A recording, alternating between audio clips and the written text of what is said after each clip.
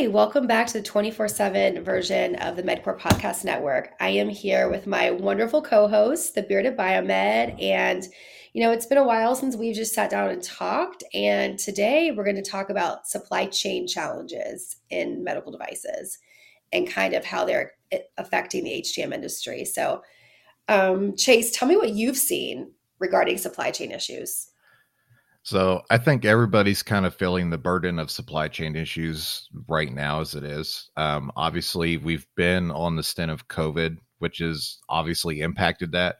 I think everybody, when they think of supply chain, they just automatically go to, all right, well, a part or a accessory or something for my medical device or, for patient care has been on back order. But I think it goes a lot deeper than that. There's also a massive staffing shortage right now, which is also playing towards the supply chain issues.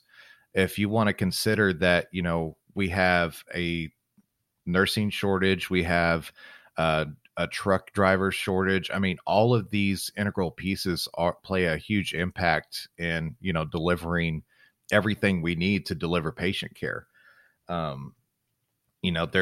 There was that huge shipwreck that caused massive backlog of parts. Now, specifically, I've had a couple instances in the past several months that have really kind of slowed everything down for my customers and have made it, unfortunately, a little difficult in getting repairs up in time. One such is I actually finally got it completed yesterday. I had a blanket warmer, which is used for making the towels nice and cozy for patients. Their fan motor kit went down, and I ordered this piece at the beginning of January, and I just got it yesterday. Oh my gosh. Okay. Now, Wow. I had reached out to Steris, which they were absolutely fantastic on. They kept me up to date with statuses all throughout the entire, several months I was contacting them. But they had actually told me that they had parts on back order since October and November of last year. And this was all due to supply chain. Wow.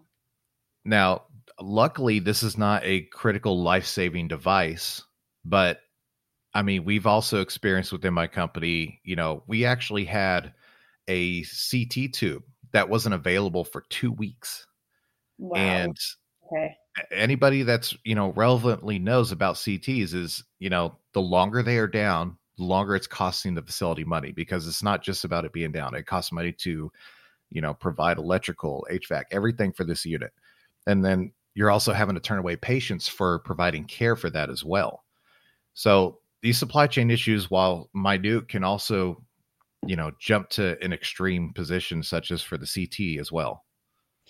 Yeah, and I read an article recently about how there's an AED shortage due to microchips, the lack of microchips. And when you think about that, I mean, AEDs are used to save people's lives and, they're in public places, but without AEDs, if someone has a heart attack, I mean, what are they going to do? It's so much bigger than what it seems, I think. Yeah, the microchip industry, especially right now. I mean, I'm kind of a techie guy, so I like to build computers and do that kind of thing. And, a lot of the graphics cards and things of that nature were really hard to get and come by simply due to, microchip shortages and things of that nature. And that is obviously extended into the medical realm too. Going into the AED story, I actually had another customer. It was about a week or so ago. And I came in and I did the preventive maintenance inspections, and I came across an AED. And of course, one of the major things you want to check AEDs are that obviously it passes a self-test, meaning the batteries are up and good. And of course, the pads. The pads were not only expired, they were egregiously expired. Wow. Okay. And I had asked him, hey, do you have backup pads with your places? Because I cannot in good conscience let you have these hooked up to the unit. And she said, no, I've had these pads on back order for the past 6 months. And my only way to have a functioning AED is to have these expired pads onto this unit, which is a huge red flag. But we are at that extreme right now where they either have to choose expired pads or have no life-saving device at all. That's That's terrifying. It really is. I mean, and people, again, don't, I think the general public has no idea about the ramifications of these shortages and really how they could result in a life or death situation. that's what we're for, right, Carrie? Right. I mean, we're telling you, so you heard it first here. But um, what do you think it's going to take to improve this? I mean, do you think that will be improvements on the horizon, or do you think it's going to get worse before it gets better? um, I think we're probably at that worst threshold, but then again, you never know. It kind of threw us all for a loop to begin with, and it's kind of had us reassess and really inform customers, medical facilities that hey, lead times are probably going to be a lot longer than you're used to, and not simply just because we're unable to do the repair, but we have sometimes no really discernible amount of time that the manufacturers give us in which we're going to get these parts to service your equipment. And this, it's not just parts. I've spoken with several materials managers. They can't get, you know, certain accessories for doing particular surgery cases. They can't get uh, simple accessories like a SpO2 finger pulse or something along those lines from their distributor, to get equipment back up and running because, a lot of these things, they get beat to hell and, from time to time they need to be replaced. Um, One thing I would encourage a lot of medical facilities is, usually a medical facility will be tied down to whatever distributor or vendor they like to use. Most of the time, I'll hear like Henry Schein or um, what's the other one? I'm drawing a blank right now, but it's massive and they order a lot from them. But, if you are encased by back orders and lead time from your vendors, it might be worth, at least for the time being, going out of that scope. And I understand some people have contracts in place, but that doesn't mean that, you can't reach out and see what else is in the ecosystem to see if we can get your equipment up and running as well. It's going to take a lot more networking and a lot more research than what we're typically used to. But at the end of the day, we don't want this to inhibit patient safety and especially, patient care in general. So if we have to make that extra, sacrifice to go outside our normal realm of where we're ordering parts, accessories, and, things of that nature, then obviously it needs to be done, at least until we get out of this weird, box that we're in with supply chain. Do you think that this is directly attributable to COVID and, just coming off of COVID? Obviously, COVID hasn't gone away, but maybe the main pandemic has. But do you think this is still tied to that and that's the reason for these shortages or not? I think a lot of experts have kind of pointed to COVID, the pandemic, as the main cause of the supply chain disruption. Um, which is, it's really only, increased the shortage of material. This isn't even just for parts and accessories. This also goes for even new equipment coming out. There's a lot that goes into it. It's not just, we can't get stuff to service what we have now. Manufacturers are struggling to meet the demands for getting out their newer products as well, just because they don't have the materials available.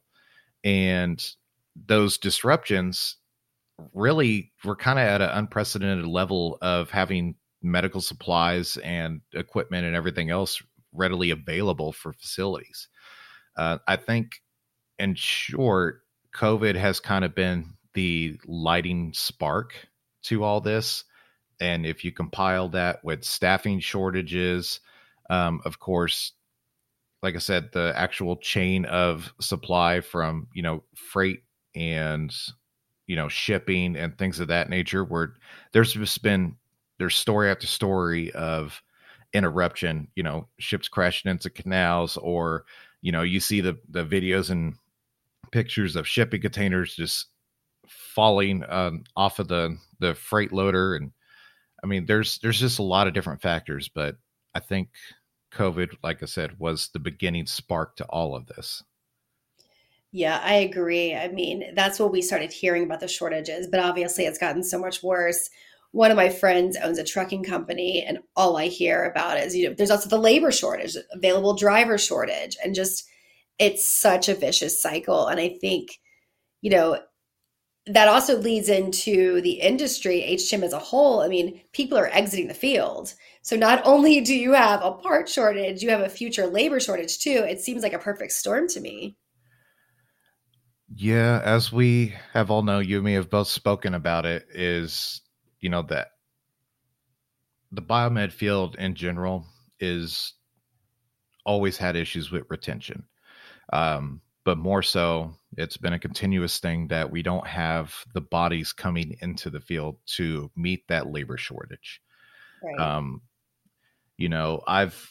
I've heard talk of, well, that's 10, 15 years down the line. No, this is an issue now, which Mhm. is why so many people are bringing it up year after year after year at conferences, on my podcast, news articles, uh, you know, biomed society meetings. I've heard it almost at every single iteration.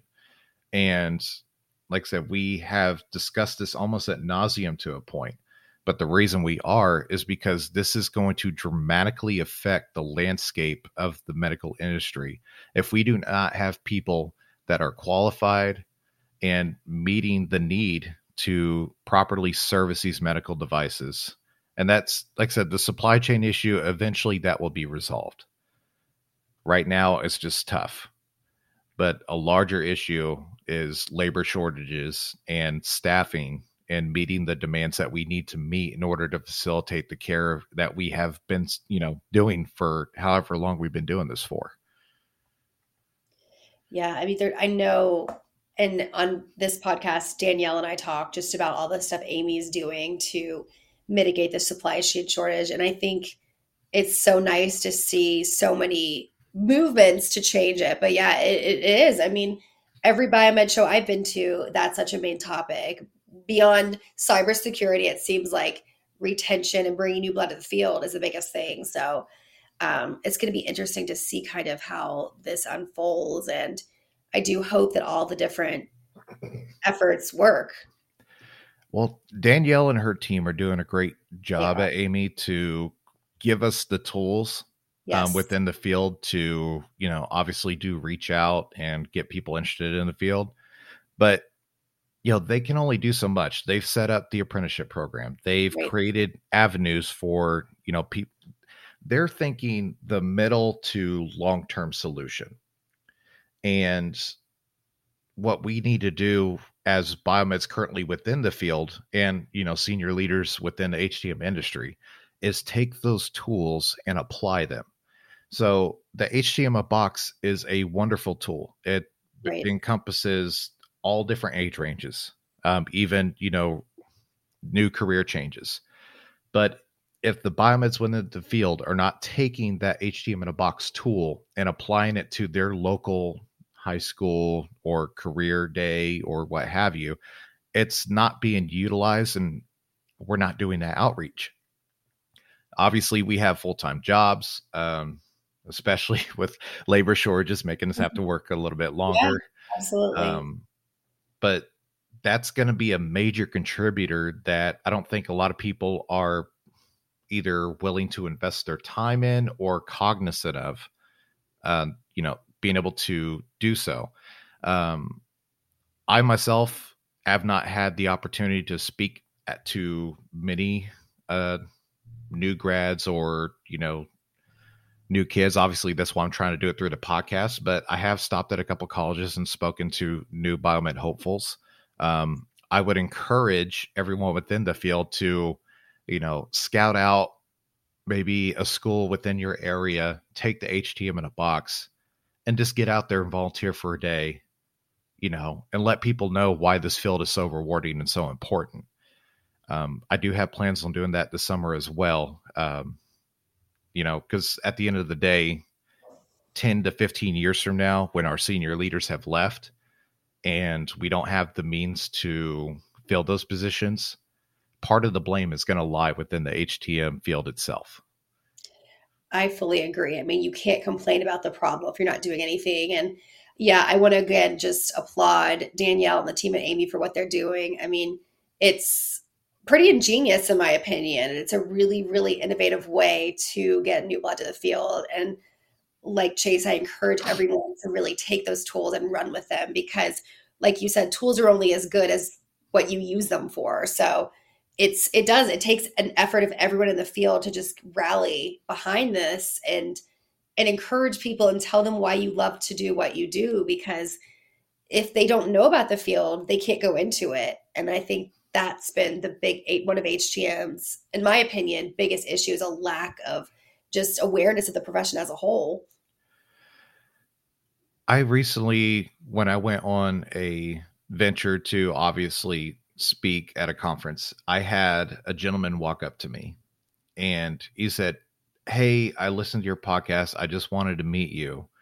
I'm currently in biomed school right now. I believe he said College of Biomedical Equipment Technology, which is Yeah. based in San Antonio. Morty has that program, and it's fantastic. I hope to get down there and look at it. But anyway, he approached me and he said, I've been a contractor all my life. I'm over 40 now, and it's just not doing it for me right now. And I decided to make a career shift by listening to your podcast. And not only that, my son, who is currently in high school, who stays with his mother, and, I don't get to see him as much as I would like to. We have bonded listening to your podcast, and he is also deciding to get into the biomed field. Wow. Now, this took me aback just because, that's the whole mission of the podcast for me, to outreach, to get people interested, to fill these labor supply chain issues and get people interested and aware of the field.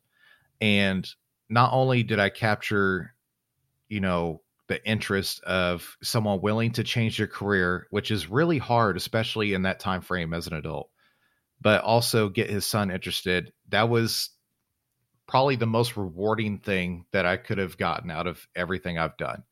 That's And amazing. like I said, it's honestly inspired me to do more outreach to, like I said, go and try to figure out what local chapters there might be, or speak to more kids at colleges and high schools and elementary schools. It's possible, people, but at the end of the day, you have to make the discerning, decision that you're going to invest a little bit of time to help meet these shortages.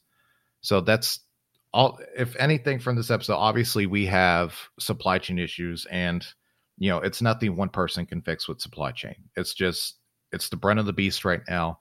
There's certain ways we can navigate it by networking with either other hospitals, other vendors, and trying to get the supplies you need, and just holding form until we get through this, and it will eventually pass.